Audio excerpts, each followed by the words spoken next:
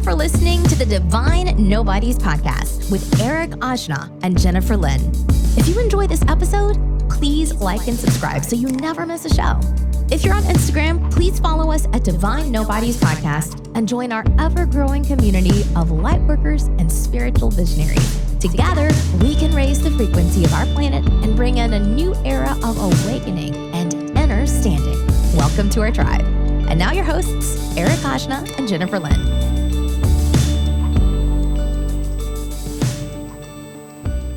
Hello, hello, hello. We're back. Hi, Jen.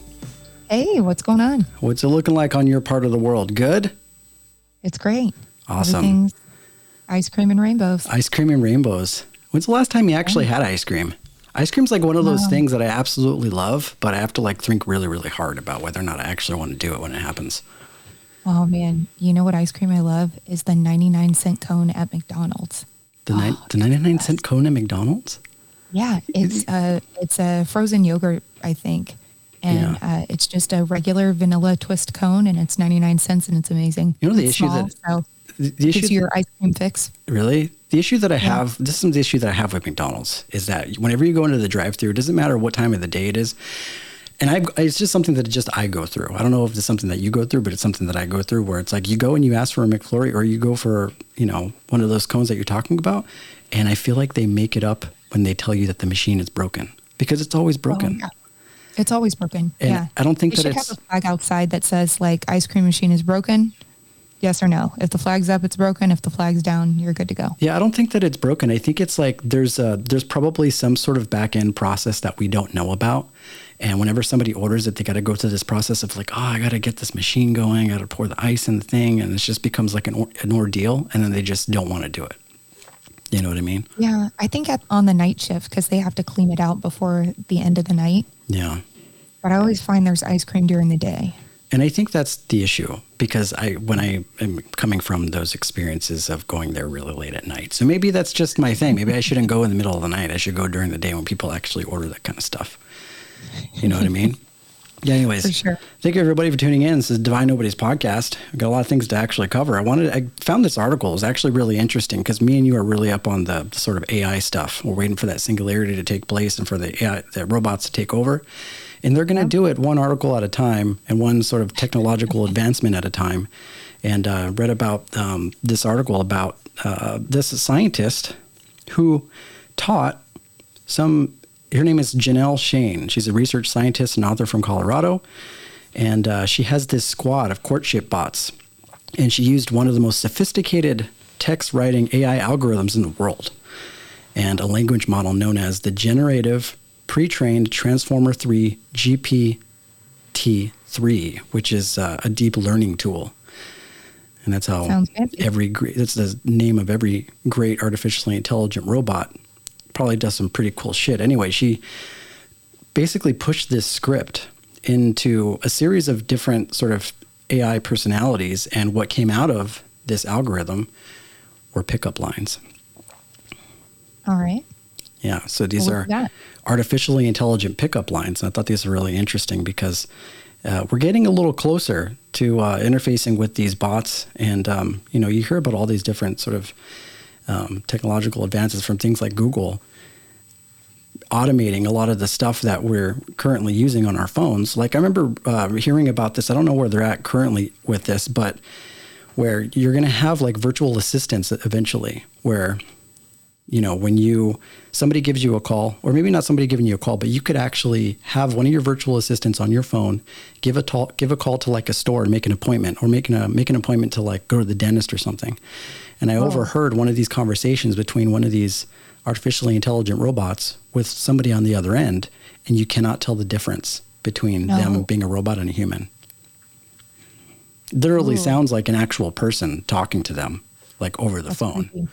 Yeah, it's super creepy. And that opens up a lot of different things, obviously, right? But how they're getting so advanced with this shit, it's kind of crazy. Anyways, I'm going to go over a series of different pickup lines, and I want you to give me your honest sort of female opinion on if a robot came to you all willy-nilly on the street and dished one of these out to you, whether or not they'd gain any traction, and perhaps maybe you might sort of a single robot, huh? Yeah, a single robot. Maybe not you, but you know, a lot of females. You can tell me if this would work with any one of them. Maybe get them to change from, you know, relationships to humans to virtually venturing into the robot world. So the first of the blocks, one of the robots, his name is Da Vinci. Right, the largest and most competent of the 4 AIs, because there was 4 artificial intelligent robots that she pushed this algorithm to. Okay. And what it says here says Da Vinci's pickup lines vacillated between charming quips, chilling propositions, and cryptic non-sequiturs, throwing up such gems as, and I'm getting this from Vice, not reading the whole thing, but this is initially where I got it. It says, "I love you. I don't care if you're a doggo in a trench coat." A doggo in a trench coat? What the fuck is that? I don't know. I guess if you try and interpret that, I don't know if you're a doggo in a trench. It's almost like they're like a dog. Yeah, a doggo is sort of like the paraphrased version of a dog. A dog, I think. Okay. So they're not quite there, but they're getting there. Let's just see if it like progresses a little bit. It says, "You have a lovely face. Can I put it on an air freshener? I want to keep your smell close to me always." Ugh. What do you think of that one? Oh, I'm a hard no on that one, dog. No? Okay. Yeah, that's no for me, dog. Okay, no for me. Okay, and the next one is wait. Or doggo. Okay, you look like Jesus if he were a butler in a Russian mansion. Oh. No? Oh, yeah. I mean, we're getting warmer. We're getting warmer. Okay, so I that would was assume that English is their second language. Yeah. Okay. So then the next one, so that was Da Vinci. So Da Vinci doesn't get a pass. Da Vinci doesn't get a date with Jen. No. And that was supposed to mean the most intelligent one? I think in terms of like how he gathered coherent sentences, maybe is what they were trying to put here. I mean, obviously these pickup lines, they're not going to be the most thought out because they're not humans, but just like anybody that comes up to you and gives you like a really cheesy pickup line, like A for effort, right? At least the guy's trying. I mean, the little it guy's makes trying. sense. Yeah. But you look like a dog in a trench coat, and I'd like to put your face on an air freshener so I can smell it. Like, what? Yeah. Okay, the next up is Curie, a less powerful piece of software. And the closest to depressing online pickup line lists out of all the GP3 variants, which is very poetic, apparently, and borderline sleazy. Okay, so here's the next set. I'm into sleaze. All right, it says, "Your eyes are like 2 rainbows and a rainbow of eyes. I can't help but stare." Okay, not bad. That one's pretty good, though. Yeah, pretty good. Right? And then the next one is, "I'm like the ice cream. You can keep me in the freezer for a while, but then I melt." Okay. Yeah. I mean, yeah, I see the poetry in that one. Yeah. Okay. It seems a little bit more introspective, Don't put me on like ice, there's some life you know? experience coming out of this one. And then the next one is, "My name is a complicated combination of 45 degrees of forward motion, 25 degrees of leftward drift, 75 degrees of upward acceleration, and infinity. And that is the point where my love for you stops." Okay. All right. I see the sexual innuendo there. Yeah, I feel like that could be a pickup line if I like studied engineering at JPL in Pasadena, Yeah. like if I was on that sort of that realm of engineering where something like that actually makes sense. I don't think that this is not a pickup line. I think you just have to be at that certain level of intelligence in order to acknowledge it as a pickup line. Yeah. And I don't think, pickup lines historically don't work anyway unless they're just really funny. yeah, or really stupid. And meant to, it's all about the delivery, right? It's like just meant to be cheesy and funny. Yeah. Yeah. Okay. And then here's the last one. It says, "Hey, my name is John Smith. Will you sit on my bread box while I cook? Or is there some kind of speed limit on that thing?" Okay. So that one makes me laugh. Yeah. I like that. Yeah. It's like you don't quite get it, but there's something very I don't forward quite about get it. it, but something about riding on a bread box, I'm all about. Yeah. You can appreciate the confidence, Okay. And so the third AI is Babbage. Less sophisticated still, which I don't really understand because the most sophisticated was Da Vinci was the first one. that we talked about, and that one made the least sense. Yeah. Yeah, but apparently Babbage is charming and forthright. So Babbage says, "You're looking good today.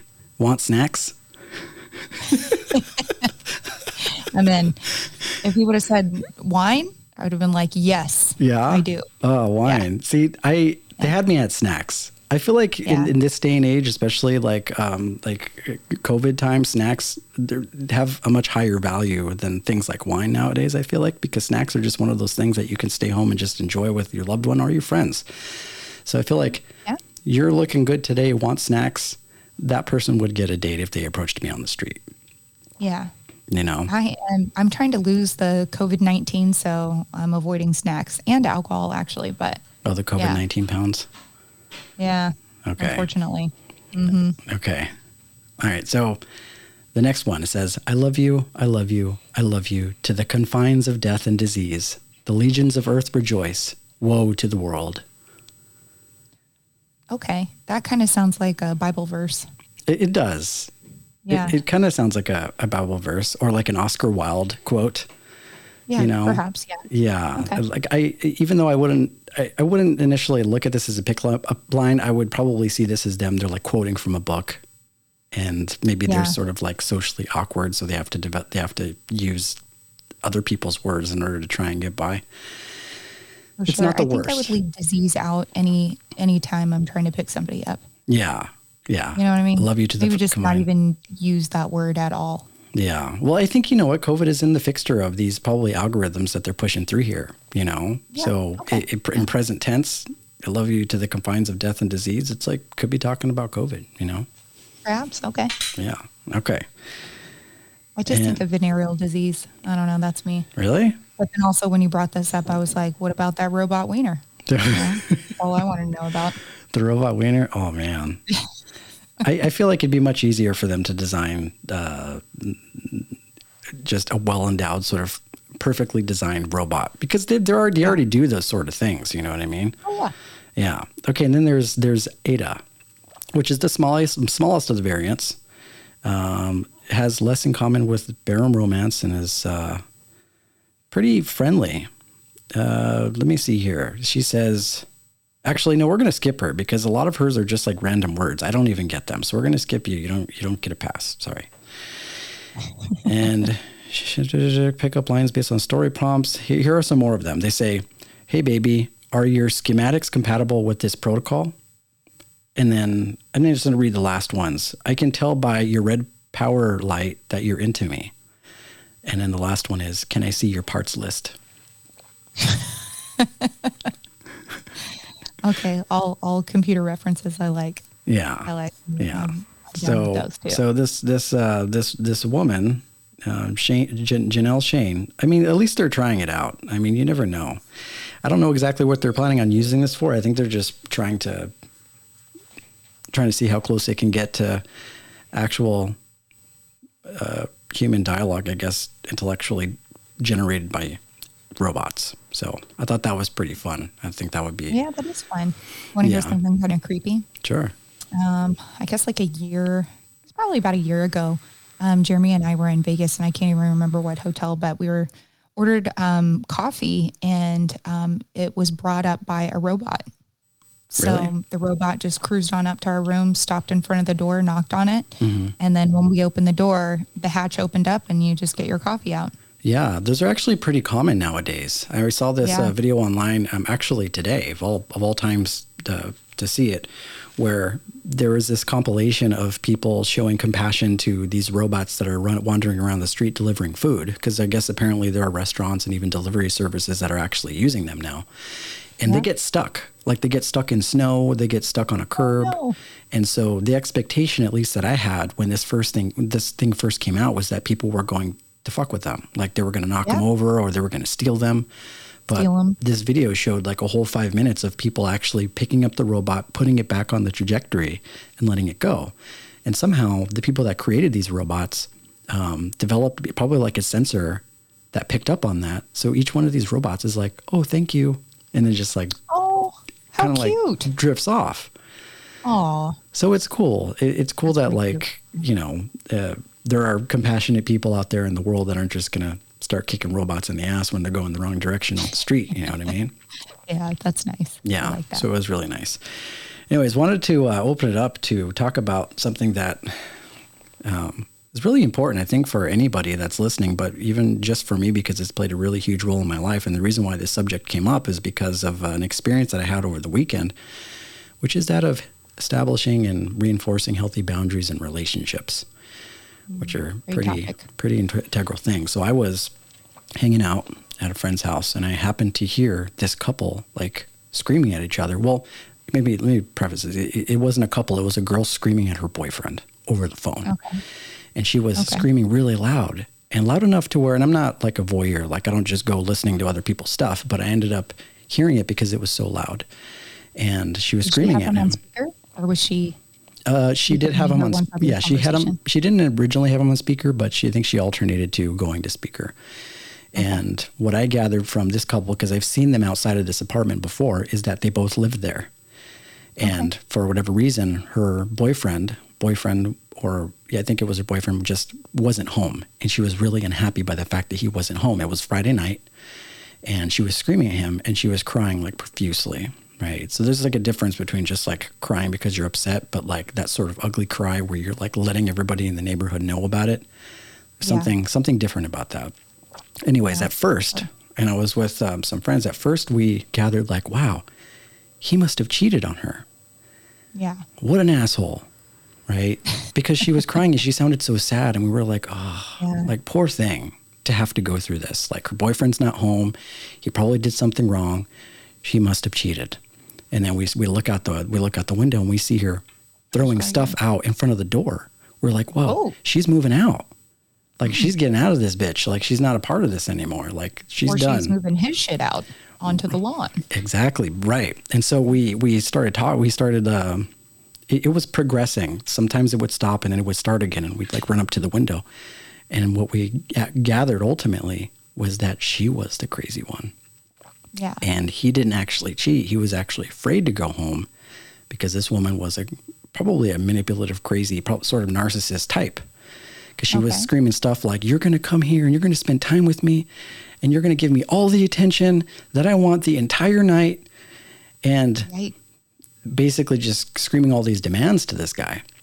Okay. And it sounded very crazy. And he was on the other side of the phone just being like very calm and collective, like, hey, I'm just with my buddies, I'm with my friends. And she's like, no, you needed to be here. You said you were going to be here, just very codependent. And she was moving his shit out onto the porch, right?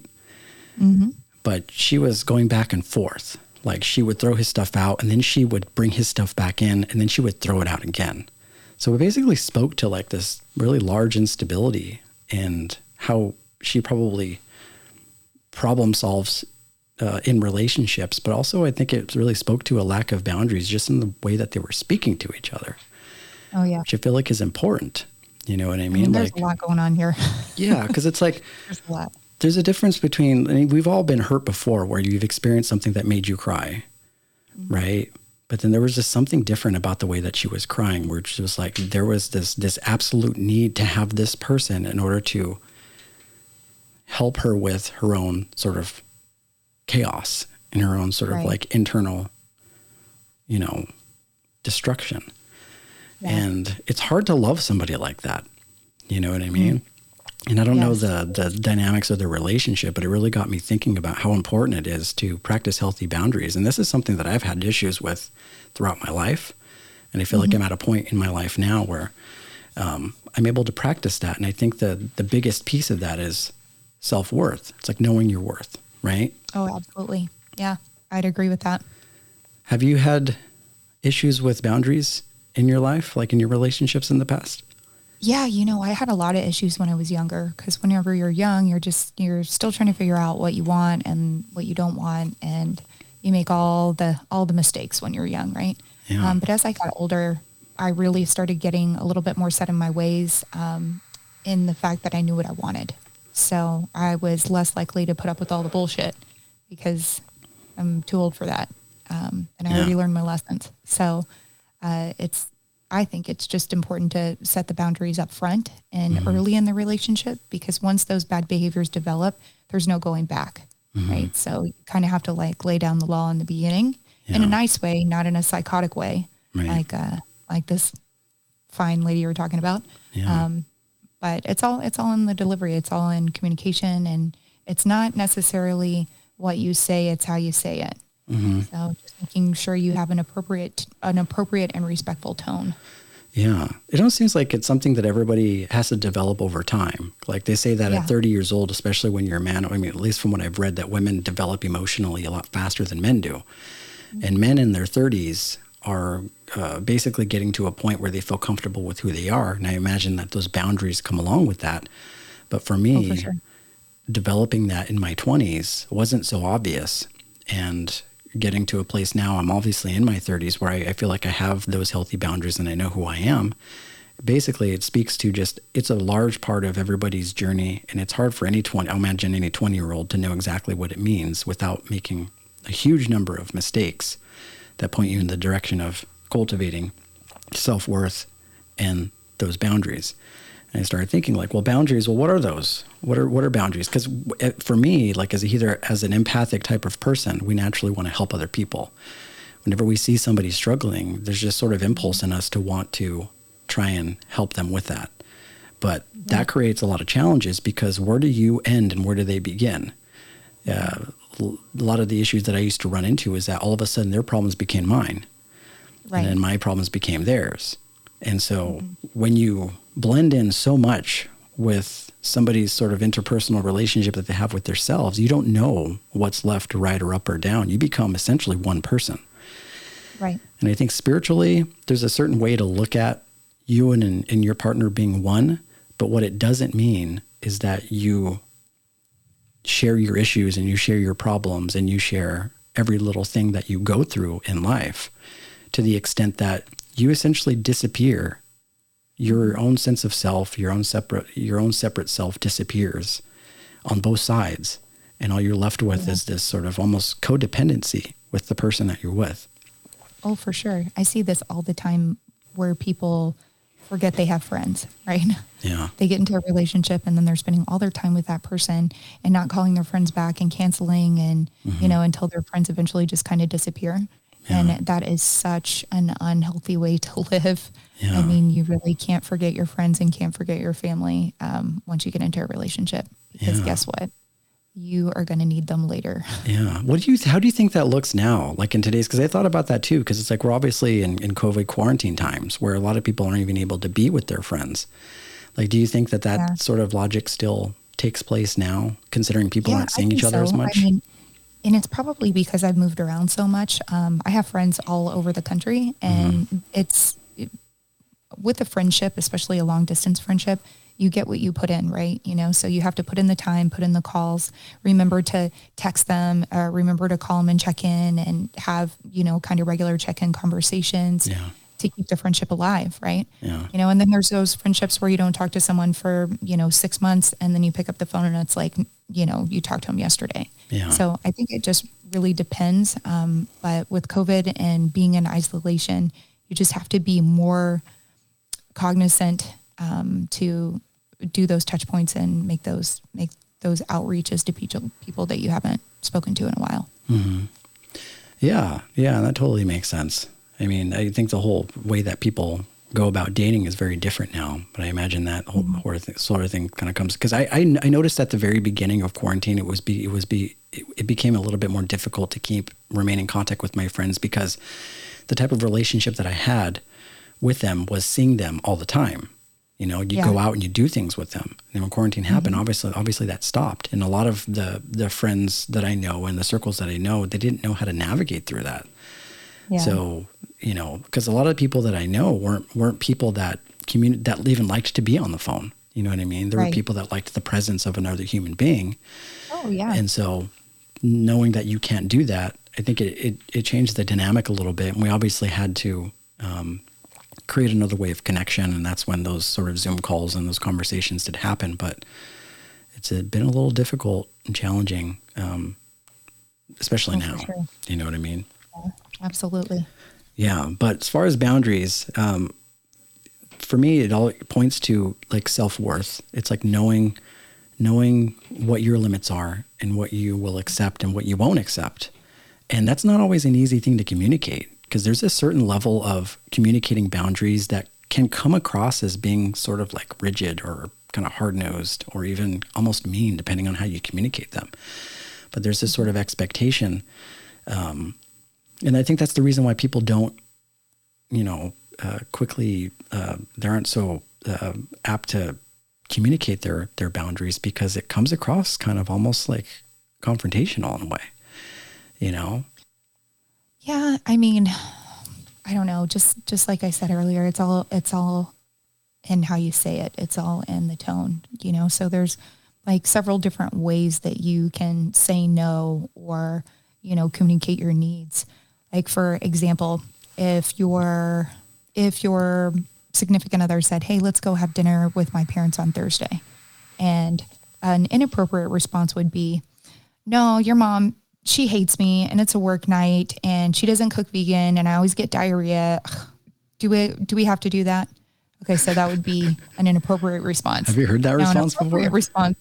Yeah. So an appropriate response would be, well, it's a work night.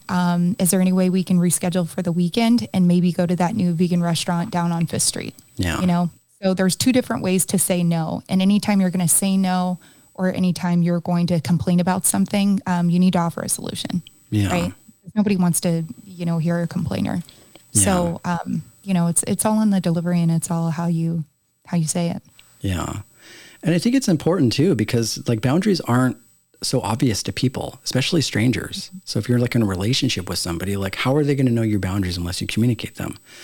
100%. So there's like certain part of you that has to be open to being not necessarily confrontational, but being direct, right? Like being direct with what it is that you're open to and what it is that you're not, especially on a date. And I know people that, are more or less people pleasers, and that shows very, very quickly on a date with somebody that they are, because they're not communicating what their boundaries are. They're being too agreeable, which, is obviously not a good thing, and not disagreeable enough. And I know that there's a nice balance that needs to take place, not deliberately. Like you don't want to be deliberately agreeable or disagreeable. You just want to reflect that you're a different person than them. Yeah. And that you have your own wants and your own desires and your own perspective. And nobody likes when somebody just agrees with everything that they say and will do everything that the other person wants to do. Because, when you go on a date with somebody, they're not trying to date themselves. Right. They're trying to go on a date and figure out how this person can contribute to their life, what I can learn from this person, and what the contrast is, you know? I mean, there's a difference between being easygoing and agreeable and being overly agreeable and having no identity. Right. I see this a lot with food, actually, which is kind of stupid, but whenever I was dating, I like all types of food. There's very few things that I don't eat. And, my date would ask me, oh, you want to go have Thai food? I'm like, sure. And I'm open for Thai food. I love Thai food, but if that was a no for me, that would have been a good time to say like, I don't really like Thai food. How about, Mexican or whatever, but that was some feedback that I got when I was online dating, that I was a little too agreeable. And it kind of that's where it came from. Somebody straight up told you that you were, here? I'm like, sure. Somebody straight up told you that you were too agreeable on an online dating platform? Yeah. Mm-hmm. Really? Yeah. I don't know. There's something. I had a guy tell me that, and this is crazy, but I had a guy tell me that he couldn't date me because I had an autoimmune disease and he wouldn't want me to pass that to our children. Are you on serious? Our first date. Really? I'm like, really? Oh, that is insane. Yeah, insane. Talk about like lack of compassion. It doesn't exactly work that way. Yeah. You know what I mean? Like, okay. I mean, I don't necessarily think that you just automatically inherit those genes. Well, yeah. What I have is inherited, but, but the likelihood is low. Yeah. If somebody like straight up was just like, yeah, you're too agreeable, I'd feel like there's something about that. You have to keep those sort of things like on the hush. You don't want to just come up with, because there's a part of it that speaks to like them obviously researching the dynamics of dating. Yeah. you know? And so they're looking for a certain type of outcome instead of Right, just accepting exactly. you for who you are. And I mean, human beings are flawed, you know, they're not perfect. They're going to be too agreeable sometimes and disagreeable sometimes. I think it's just about finding a balance. You know what I mean? Yeah, I 100% agree. Yes.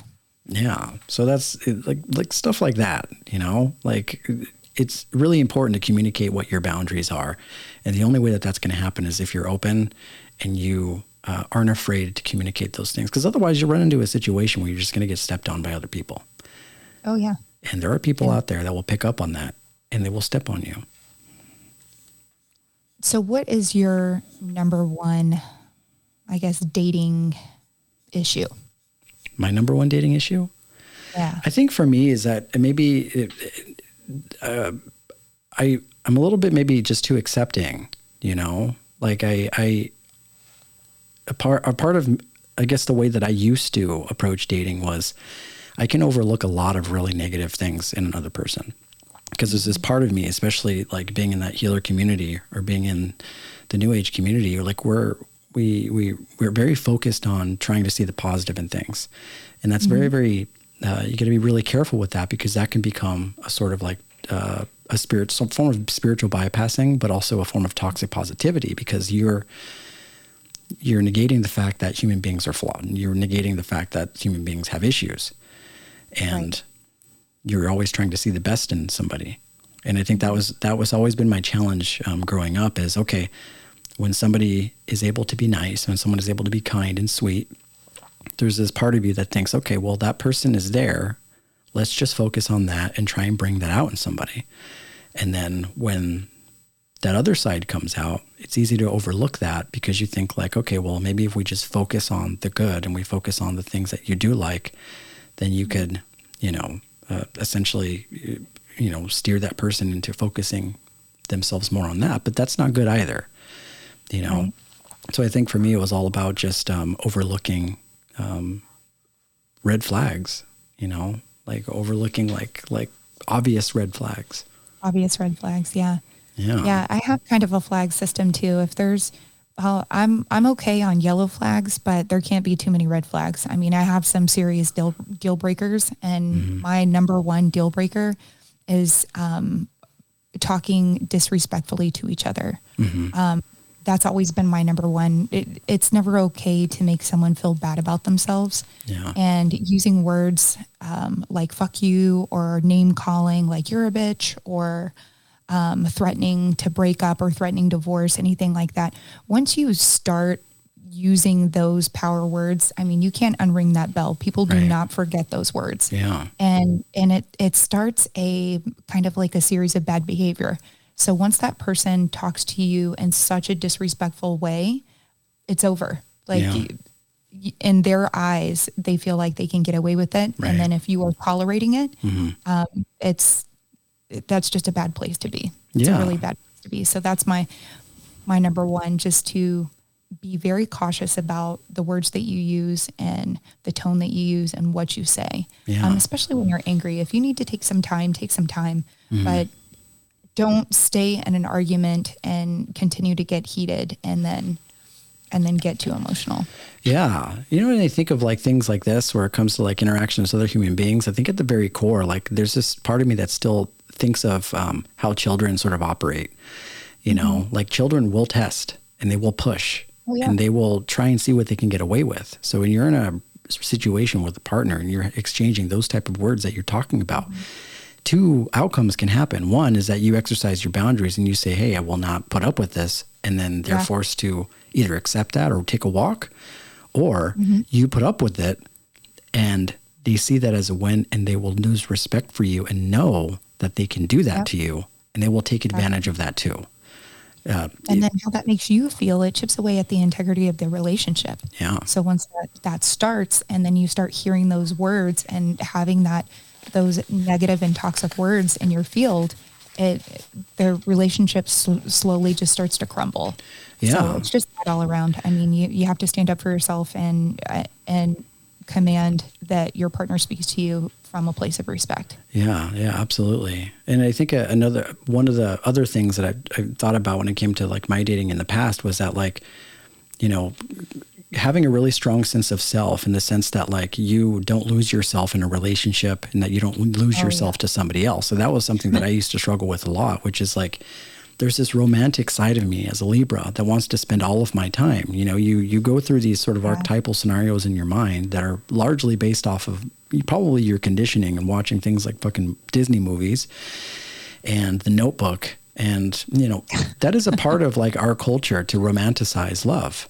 Because at the very core, it's what we want. Like we want a perfect relationship.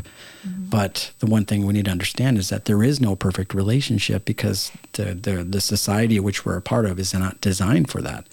And so the issue that I used to have is I would almost essentially disappear into a relationship, spending all of my time with that person. And it'll get to a place where the boundaries are so blurred that you can't tell the difference between who you are and who they are. And all the things that you like become the things that they like. All the things that you do together. And there's nothing wrong with that, but there just needs to be a balance that takes place. You know? Yeah, for sure. I mean, that goes back to my friend comment earlier is whenever you get into a relationship and then you abandon your friends know the real you, you know, and whenever you start in a relationship, your partner doesn't really even know you. They know the best you on your best behavior is what they know. Yeah. You know, it takes a while before you really get to know that person that you're dating. Yeah. So whenever you abandon your friends, you also abandon an important part of who you are. That's so true. The moral of the story, don't ditch your friends, right? You know, you need your friends to provide that perspective and that balance whenever you have issues. Yeah. You know, like you need to be able to call your friend and say like, hey, am I being crazy? And your friend could be like, yeah, bitch, you're being crazy. Stop, you know? Your partner doesn't need to know every single thought that goes through your head and every feeling you're having. Right. When that happens and you're spending too much time together and like you said, you don't know where the other person stops and you begin, that is such a dangerous place, right? Because then your partner's accepting that responsibility of hearing all of your emotions all the time, you know, and that's not their job. You know, there's some things that need to be censored and some things that you don't need to talk about with your significant other. Yeah. And that's really where your friends come in, because you talk to your friends about that stuff, not your significant other. That's true. And your friends are some of the only people that could actually be radically honest about your situation and the person that you're with. That's why it's always like a huge question, like, okay, should I bring my partner around my friends? And people use a lot of discretion with that because they know that when that partner hangs out with the friends, those friends are going to give you really honest feedback. They're going to be like, oh, she's good. She's a really great person. Or they're going to be like, God, no, she's a gold digger. You need to get rid of her. Yeah. You know, your friends will be super honest with you. You know, so it's good to have that sort of perspective because they're the ones that they're not getting lost in the sauce like you are. You know, they can see it from an objective sort of perspective, you know. For sure. And I think the boundaries also, what they really, really do help you understand is how compatible you are with somebody else too, you know. Oh, yeah. Yeah, and I think that's another thing is really important is compatibility versus chemistry. And you can only really figure out those two things when you're practicing healthy boundaries, because you're essentially trying to almost, not in a gamey sort of way, but you're trying to test this person to see if they're okay with the things that you like, the things that you won't put up with, and things that you will put up with. And there is no perfect relationship. When it comes to dating, you're going to get into some conflict. There is comfortable conflict. There's this whole idea that like fighting shouldn't happen, I think is unreasonable, because it's not that fighting shouldn't happen or disagreements shouldn't happen. It's just they shouldn't consistently happen. You know, I feel like those comfortable conflict is a way that you could exercise those boundaries and figure out and reinforce, you know, those things, like where you start and where they begin. And it also helps to sort of figure out how much they really like you, if they're able to forgive you or express some compassion when it comes to difficult situations. You know what I mean? Yeah, absolutely. It's funny that you bring this up, because I was thinking about this the other day. Anytime I'm in a kerfuffle with Jeremy, I'll do the like interrogation technique where you just repeat what they say. It's called mirroring. So, if someone's angry, you and they're saying whatever they're saying, then you repeat back exactly what they said and then get silent. And then that promotes them to talk, right? So they'll say, yeah, because then they feel like they're validated and like you heard them, and then they'll continue talking. So it's, you're having a conversation, but you're not really saying anything. And that other person is just getting it all off their chest. So then at the end, then you offer your 2 cents. Right, but right.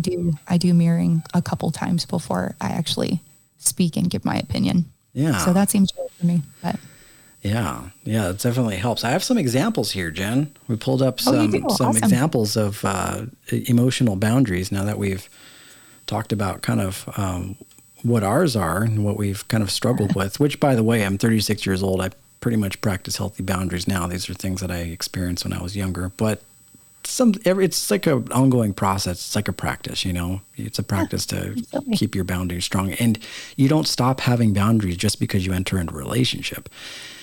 When you get into a relationship, those boundaries still have to exist, which is kind of like what you're talking about, which is like watching the way that you talk to me, you know, like respecting my time. You know, if I want to sit on the couch and eat ice cream, I'm going to sit on the couch and eat ice cream. yeah, as long as you're not doing it every day. Yeah. And if you are doing it every day, then you're not my type of person. Yeah. You don't want to eat ice cream every day anyways, especially not Ben and No. Jerry's ice cream. That's good shit, Jen. It is good shit. Okay. So examples of emotional boundaries, according to Live Bold and Bloom. We'll go through a few of these and we'll talk about them. One is saying no. You know, consent is very important. That's a huge thing. Saying no, not being afraid to say like, no, I'm not going to do that. I'm not for that. Yeah.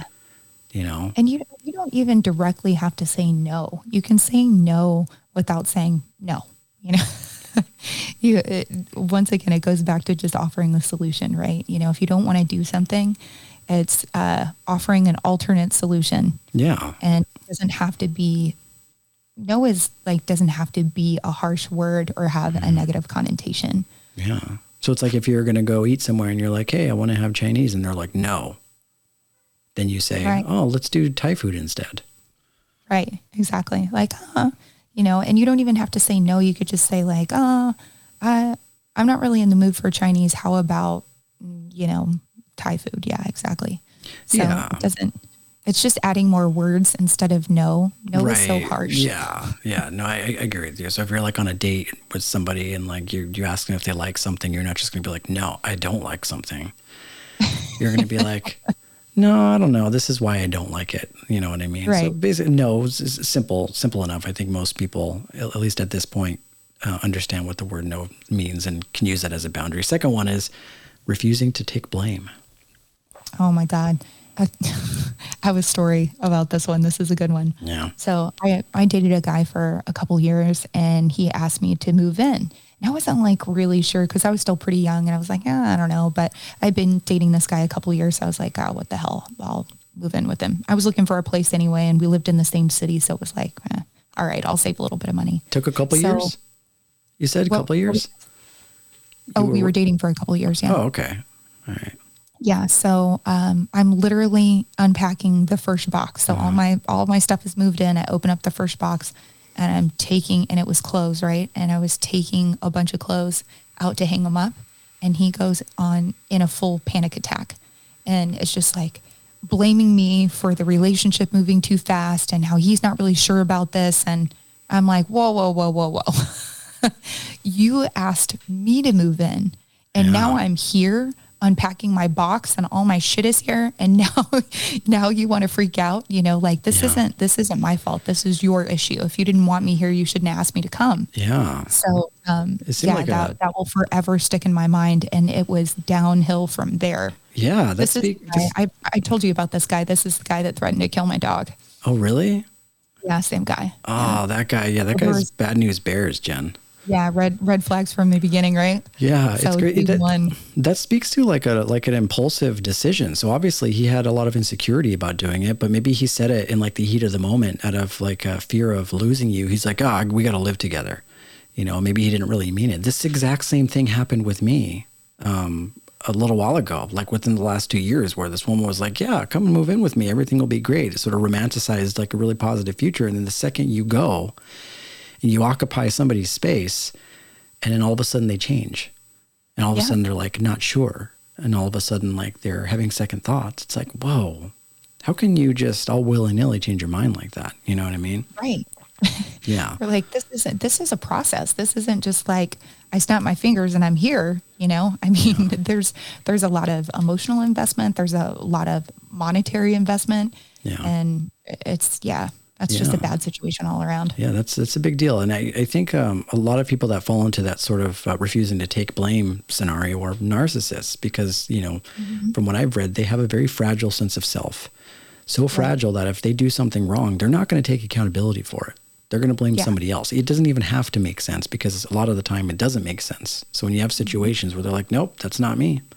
I'm not the person that did that, just skirting responsibility of everything. They tend to do that. And I think the reason why is because either a lack of self or an inability to deal with the fact that they are hurting you, you know? Right. So pay attention to that because if somebody's not willing to take responsibility for their faults, their actions, that's a really dangerous game to play. Yeah, you know what I mean? Agreed. Because you're in a relationship, you're going to run into issues. And at the very, you know, day one sort of basic sort of behavior just speaks to like having enough, I guess, a more evolved sense of maturity and taking accountability for those things. If they can't even do that, then you're probably destined for a really, really dark future. Yeah, a breakup. So the next one is expecting respect.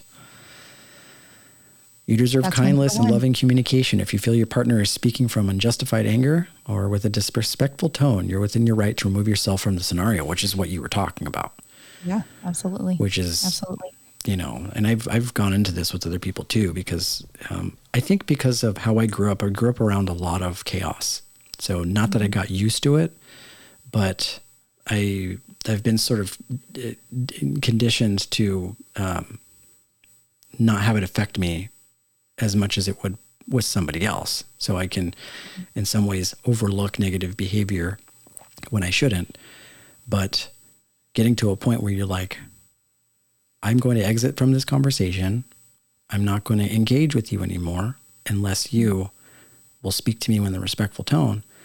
That's a hard task for some people to do, but it's so important to do that, you know, because you know, and if you can't, just don't say anything. You know, Yeah. if you can't speak respectfully, just stay quiet until you calm down before you go to belittling your partner. Mm-hmm. Yeah, that's true.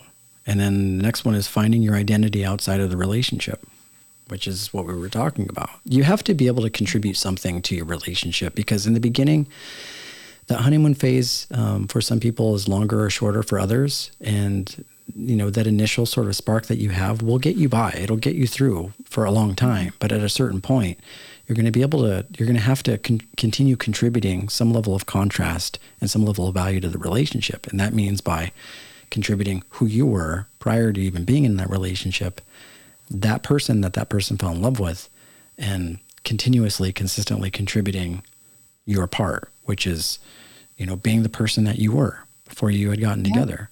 You know, Exactly. like your hobbies, the things that you love to do, the things that make you you. It's so important to sustain those outside of a relationship so that you can bring those back into the relationship and keep that sort of flame going. I see that all the time, people that have hobbies and they quit their hobbies whenever they get into a relationship.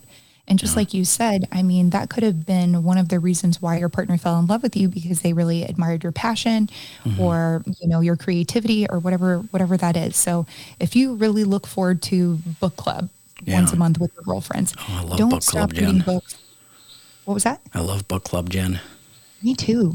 Yeah, I love reading books. We kind of have our own book club. We're always like recommending books to each other. Oh, that's true. But if you have book club once a month with your girlfriends, don't give that up, because that also gives you that space, right? That space away from your partner to be you, and also gives them space too. They need space to do their hobbies and do things that they enjoy as well.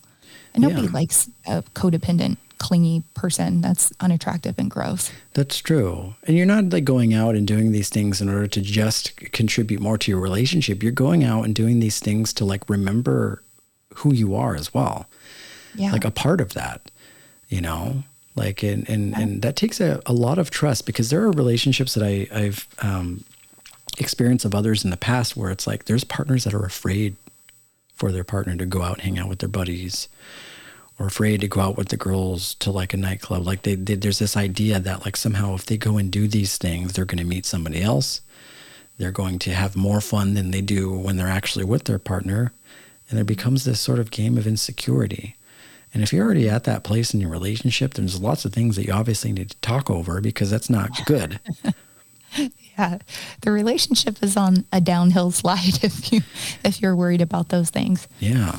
Yeah. It's like where it's like you get to this place where you're just so worried of them actually having a good time without you. It speaks to a lot of insecurity. Like somehow you don't think that you're worthy enough, or that you're not fun enough of a person, you know? Mm-hmm. So that's definitely something to consider. You're going out and you're doing things with your friends in order to, you know, remember who you are and not lose yourself in a relationship. Right. Next one is asking for space. You know. All right. I like this one. Yeah. Asking for space. And, you know. I need my space. I like being by myself. And it's funny, like I've lived by myself without roommates for so long. Whenever I was in Texas, and when I moved to California, I kind of had to get roommates because it's so damn expensive here.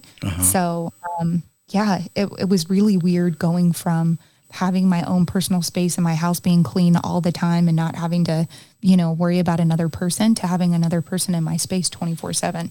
So what was I don't know that like? if you went through that, but I love living alone. It's the best. Yeah. Well, what was that transition like for you? Because I knew you like a long time ago when you were also single. And I knew that during that time that like your space and your independence was really, really important. So was that like a difficult transition for you? Like once you finally got married and you started occupying a space with somebody else? It really was. Like if I had it my way, we would have separate houses and live next door to each other. Really? Oh my God. If you had it your way, would you also have separate beds too? No. I think that's weird. I think it's weird when married couples sleep in separate beds, but. Did you know back in the 50s, that was like a thing? Yeah, it was totally a thing. People had like 2 twin beds in a room. That's fucking weird. Yeah. Like I knew that, Lucy and Ricky Ricardo, even when you used to watch that show, I mean, I'm reaching really far into the past. I mean, millennials probably had no idea what this was, but there was this show called I Love Lucy, and it was obviously in black and white. And they even had it on the show, their bedrooms, and they both had separate beds, you know? Yeah. And they'd even have like certain parts of the show where like they were going to bed and they were in like 2 separate beds. I'm like, what is that about? What's going on there? Yeah. Yeah, what's going on there? Yeah. No, I'm used to it now. I mean, because we've been together almost 7 years now. So now I'm like getting used to having someone around all the time, but I still definitely need my space. And I take that time in the morning, like to meditate and work out.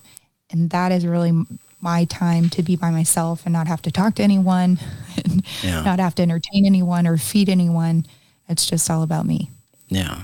And that's good. Space is very important.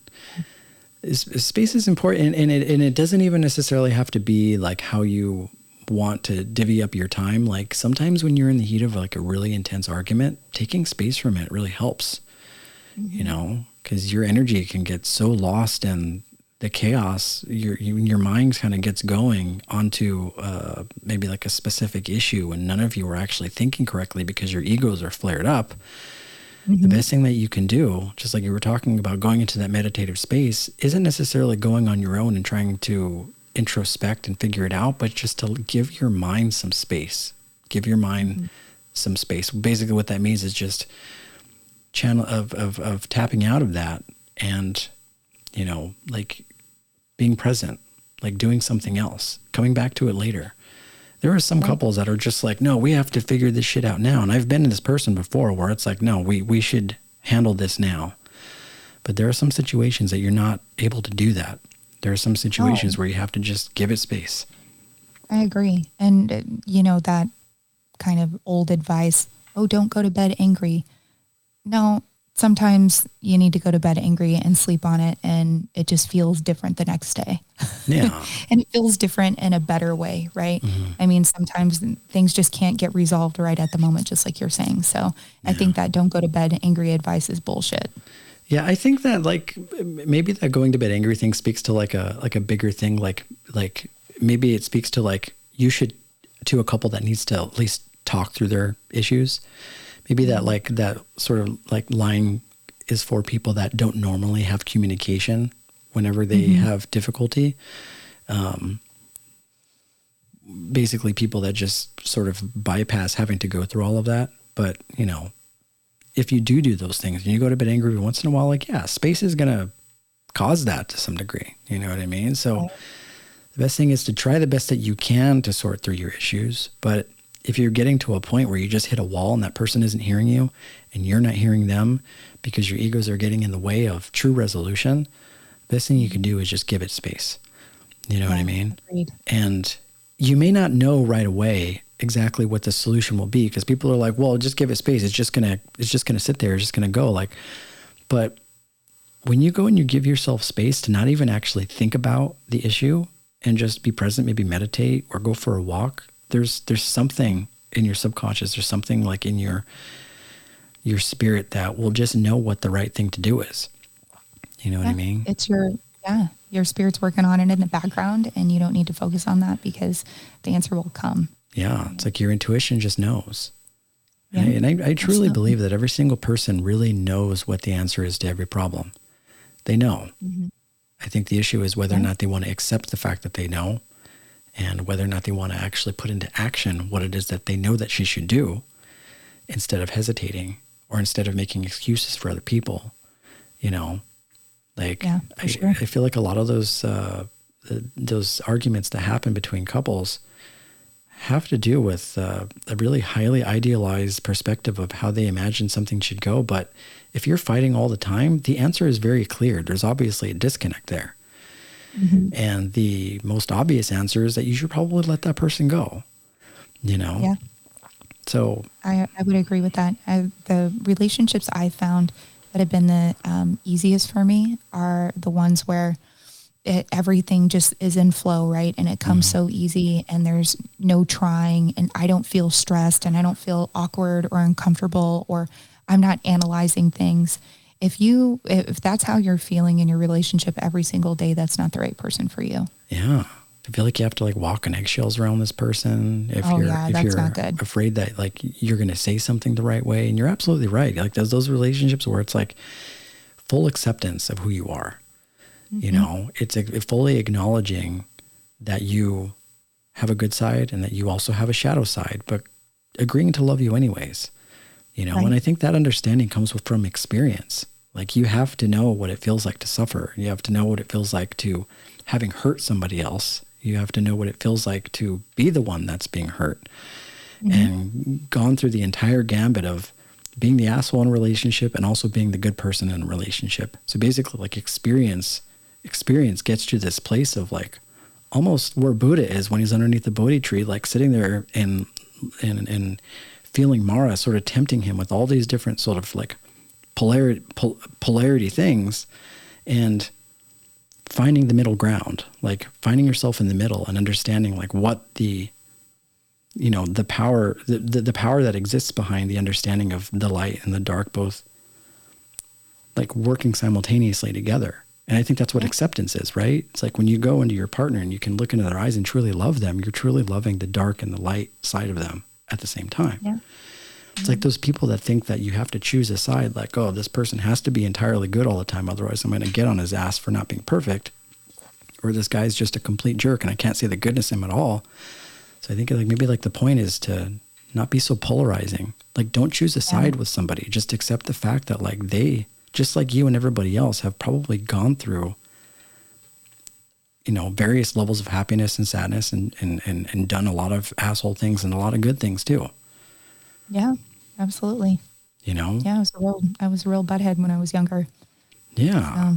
Yeah. And I imagine that kind of helped you, a butthead, that helped you like exercise some level of compassion because you know what it feels like to be a butthead to other people. You know what it feels like to, you know, have somebody be a butthead to you. Yeah. You know? Yeah, I've had a few of those, one or two. Yeah.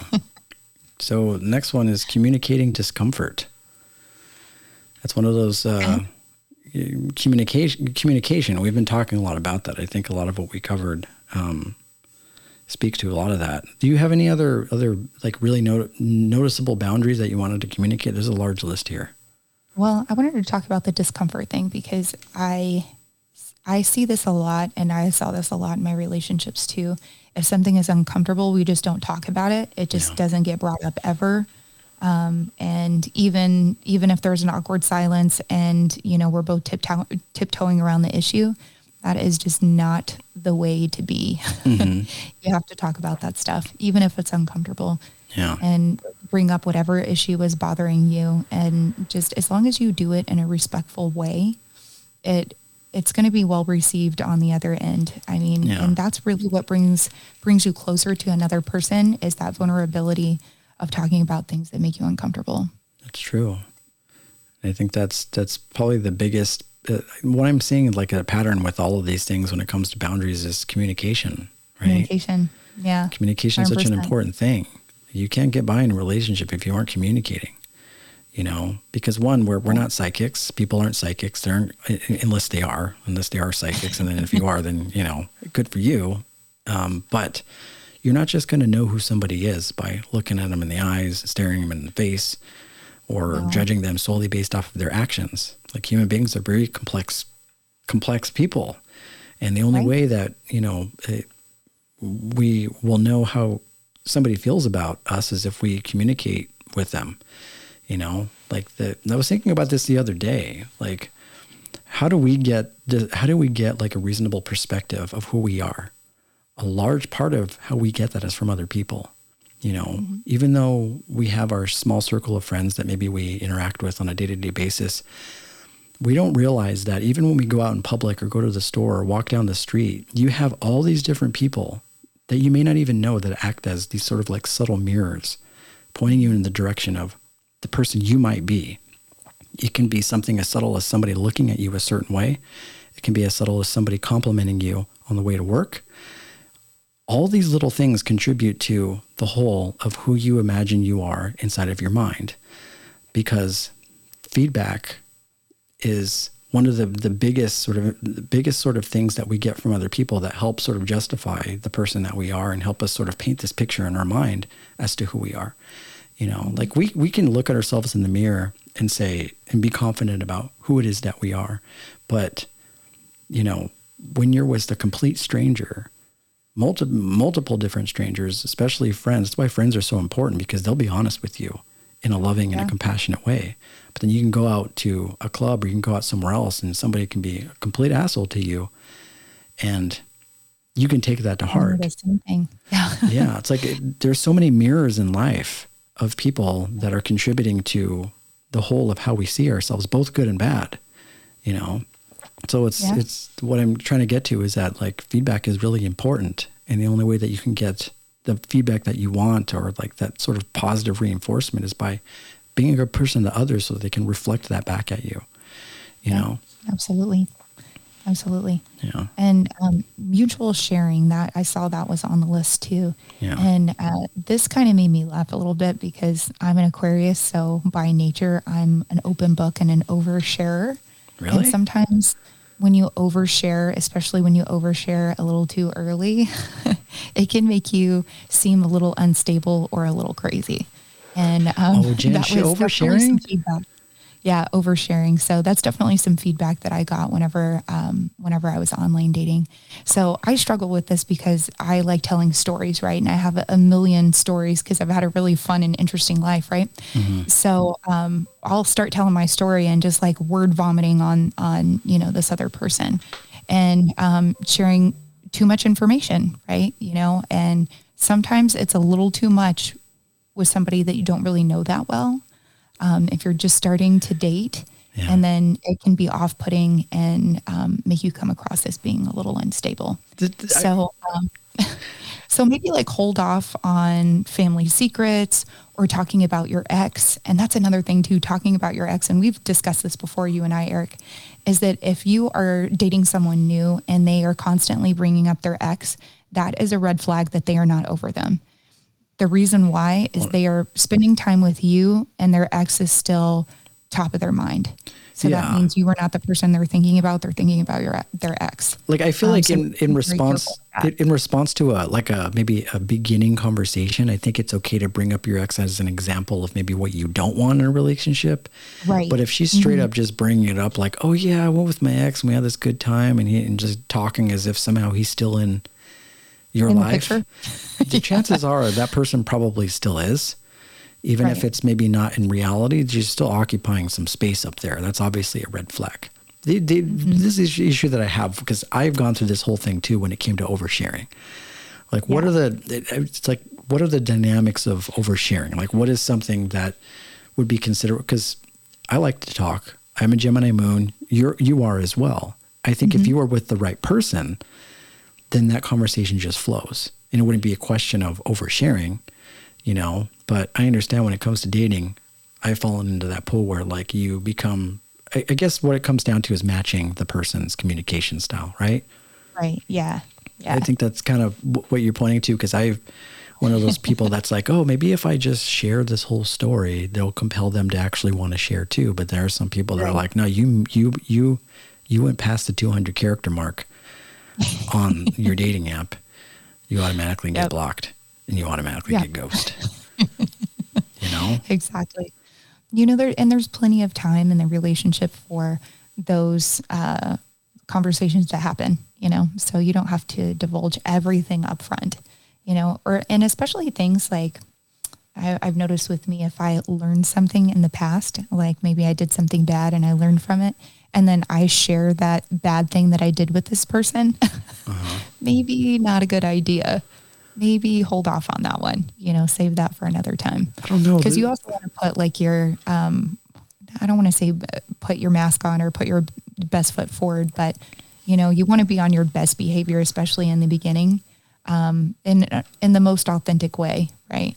Because that's really the time that a person is evaluating if they want to continue a relationship with you.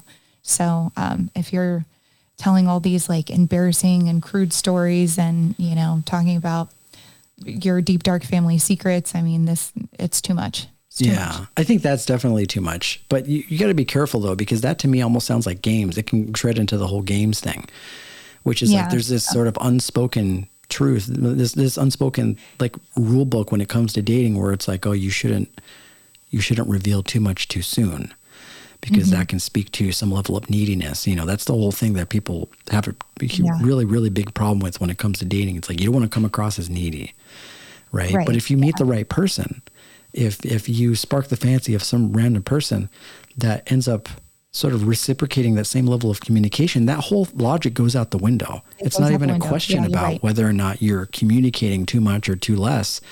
They will just be a regular human being. And I think that speaks to like some level of evolved intelligence.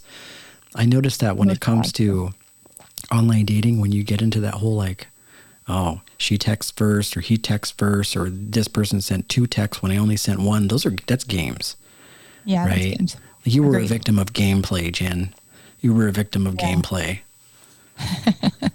Yeah, I think that's why you have to meet in person. Don't get a pen pal on this online dating app, Yeah. Communicate back and forth. If you feel like there's something there, meet for a coffee. I mean, because that's really going to tell you if you have anything in common with this person, is that, that energy of the other person and having that other person in your face, right? Yeah, that's true. Having the other person like in front of you. Physical proximity is really important. It's so important. Like, because like as far as like how I, like measure energy is maybe 50% language and also another 50% body language. Yeah.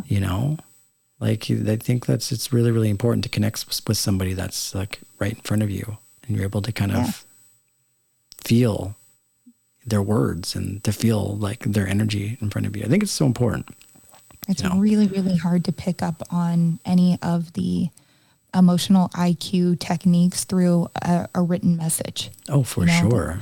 You really need to see facial expression, hear the inflection in their voice on the words that they're using. I mean, you just can't get that through a text message or an email. Have you had that situation in the past where it's like you you're really, really angry at your partner, you're really, really angry at the person that you're dating, and they happen to see you send you a text message, and then you're reading that text message through your anger.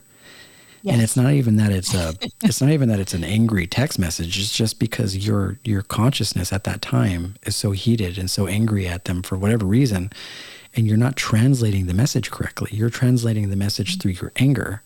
And I think it's the part with text messages. They're actually meaning it. Yeah. That's the thing with text messages. It's like there's a certain authenticity that you hear from somebody's voice when you're in front of them, but there's something about text messages where you're translating that through, where you're at in that moment, what type of day that you had, how your feelings are in that moment. And sometimes you can translate the most, casual text message in an angry way. Oh, yeah. Yeah. And punctuation, very important. If you have bad grammar or spelling things wrong, you're not going to get a date with me. Yeah. That's why I won't even respond. Emojis are so important nowadays. As trivial as they are, like, they're so important, emojis, because they create like a certain level of like softness and playfulness. Fun. Exactly. Yeah. Like, you put a little happy face after a message, like, what they're trying to say. You know? Like, emojis are, I think, are key. It's crazy that we went for such a long period of time without emojis. As trivial as people think, they're actually really helpful when it comes to articulating your feelings. Yeah. Yeah. Through a text message, 100%. Yeah. Well, we got a lot of things here, Jen. I think that's probably pretty good when it comes to boundaries, unless there are some that you wanted to go over. Yeah, I do. I have one more thing. And this is really important to me, is privacy. Yeah. So if it's not okay to go through someone's phone, to go through their emails, to go through their wallet or purse or their journal, any personal piece of property that they have, it is not okay for you to go through it. And it is not an invitation if they leave it open. Right. Just don't do it. And if you're at the point in your relationship where you feel like you don't trust this person and you're going through their stuff for answers, the relationship is already over. So time to move on. That is the first indication that, hey, we're done. If you have even the slightest inkling to do that. That's like the greatest invasion of privacy, 100%. Like, I've been in relationships with that, where it's like, they want to know the password to your phone, and they want to know every little thing that you're doing. And it's not that, and that speaks to obviously large distrust. If you're ever in a situation where you're asking those questions, you're absolutely right. You probably shouldn't be in a relationship. Mm-hmm. Complete lack of trust. That's like assuming that your person is that type of person that will do that to you, that will cheat, that will do things that they shouldn't do. And if you're at that place, then you probably should reevaluate your situation, reevaluate your sitch. Agreed. Yeah. And this one is kind of personal to me. And this is the last one I think that made my list, is spiritual boundaries. Yeah. So everybody has the right to believe what they believe. And it's really hard to be in a relationship with someone who believes differently and isn't flexible in their beliefs, right? Mm-hmm. So if you are going to be in a relationship with someone that you have different religious beliefs than, there needs to be a mutual respect and understanding. If they are very rigid in their beliefs, it's likely not going to work out, Right, that's true. I also speak from experience from dating a Muslim guy and dating a Jewish guy.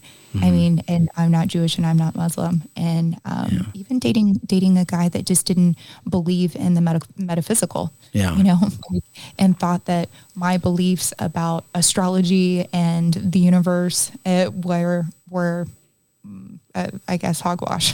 Yeah. And I found that offensive. Right. And because it's such a big part of who I am, right? Right. And obviously, if you're with somebody that is obviously not open, and it's like one of those scenarios where it's like, how can you learn anything new if you know everything already? You know what I mean? Right. Like, exactly. Even though these people have these sort of like really hard lines that they draw in the sand when it comes to spirituality, it's like when somebody comes to me and says, this is the way that it is, I automatically know that that is not the way that it is. Exactly. Like, when somebody creates like such a hard boundary like that when it comes to their spirituality, that tells me a lot, and that probably tells me that we're probably not going to be compatible, because the one thing that I know about spirituality is that I don't know a lot about spirituality. Mm-hmm. And that's where the knowing is, Jen. That's where the knowing is. It's admitting that you don't know, and then also having the ability to sort of wax poetic on all the possibilities and potentialities that exist. Yeah. You know, spirituality is not a destination, it's a conversation. You know, it's not like a fixed point. It's not like a place that you arrive to at some sort of endpoint in the future. It is just an ongoing conversation with God. That's all spirituality is. And when somebody comes to you and says, this is the way that it is, no, sir, that is not the way. That's the way that it is for you. Yeah. You know, but the universe is so much more expansive and so much more beautiful and so much more open than that, you know? So I think you're absolutely right. Be with somebody that is more of a universalist, somebody that is open to the possibility that God is not somebody that you can just squeeze into a box. You know, like Deepak Chopra has that quote that says, you know, instead of thinking outside of the box, get rid of the box. Exactly. You know, exactly. like, you know, my grandma used to say it's really hard to read the label when you're inside the jar.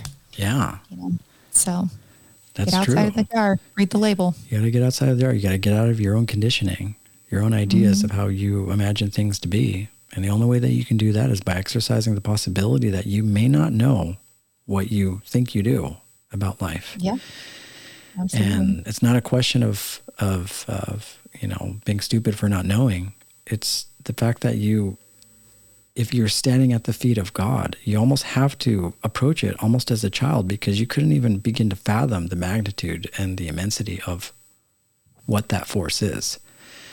You know, you can't wrap your brain around that type of beauty. See, the only thing that you can do is be humble to it and be open to it and be willing to have a conversation about what God may potentially be, you know? Agreed. Yeah. Agreed. So there's this, here are some thoughts on establishing healthy boundaries. And I think this sort of like sums everything up, which is, you know, find a calm moment. If your partner crosses a boundary, work through your anger first in a safe and healthy way. Take time for yourself, right? Define the boundary and wait for a peaceful moment to have that conversation.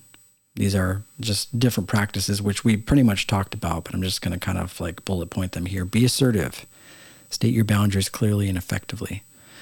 You know, make it known that you will not tolerate that boundary being crossed, and also express to your partner why it bothers you. And if they love you, then they'll respect you, and they will choose to, you know, accept the fact that you've created this boundary, and you can both do that for each other. Of course, there are ways to communicate that. You do it in an assertive but strong way that doesn't hurt somebody else's feelings, but don't be afraid to communicate your boundaries to somebody in situations, you know? Yeah. And then be loving. Don't threaten Loving your partner. and respectful. Yeah, loving and respectful. Don't threaten them. Don't speak out of anger. Let them know that you're setting your boundaries out of trust and love for them and yourself, you know? And then reciprocate. Be sure to ask your partner what boundaries they need to establish, and how do you best honor them. And I think that's that part, honor, is like so important. It's like, how do I honor you in this relationship? Like, what can I do for you? You know, like, how can I best show up for you as a partner? You know, like, I think that you can even sift through a lot of this stuff by just being open and upfront. Just be like, look, how can I best serve you? Like, how can I show up for you and empower you to be the best person that you can possibly be? You know, and just, I like that term, show up, how Yeah. you show up for someone. yeah, I like that. like, you show up for life. Yeah. You got to show Every up. day. You know, the Every morning when you open your eyes, you're showing up. yeah, the only challenging thing and the only difficult thing, well, the only, you know, I guess the only challenging thing and crazy thing about a sunset is the fact that you have to be there to actually experience it. You know, so if you want to see the sunset, you have to show up for it so that you can experience it yourself. And that's the only thing that is really required. You just got to show up. So if you show up, it's there, you know? So yeah. That's right. Yeah. But that was a nice little, A lot of good gems in there. yeah, there's a lot of good stuff in there. I mean, relationship advice. yeah, it's hard. It's hard because we could have probably gone on to has spoken about lots of these. There's a lot of different boundaries. It's definitely just like spirituality. It's a conversation place. It can go on forever. Yeah. You know, I think the best thing is just to be open to learning. I think that's the biggest part when it comes to relationships. You enter in them to learn, you know, not just to get the things that you want, but to learn like who you are in relation to somebody else. You know what I mean? Mm-hmm. Yeah. Absolutely. And that's what I think of when it comes to like relationships. What can I learn from this person? What can this person learn from me? You know? Always learning. Always learning. So Always if you're with learning. your partner, just think of all the beautiful things that you can get from a relationship as long as you're being open to learn with that person. Not just getting what you want, because you won't get it all the time. That's just not how life works. But if you allow yourself to be open, just keep your heart open to learning something new every single day. You may learn something. A whole lot of learning. Anyways. Good one. Good one. That was a good one. All right, well, we'll talk to you guys soon. Namaste, friends. Namaste.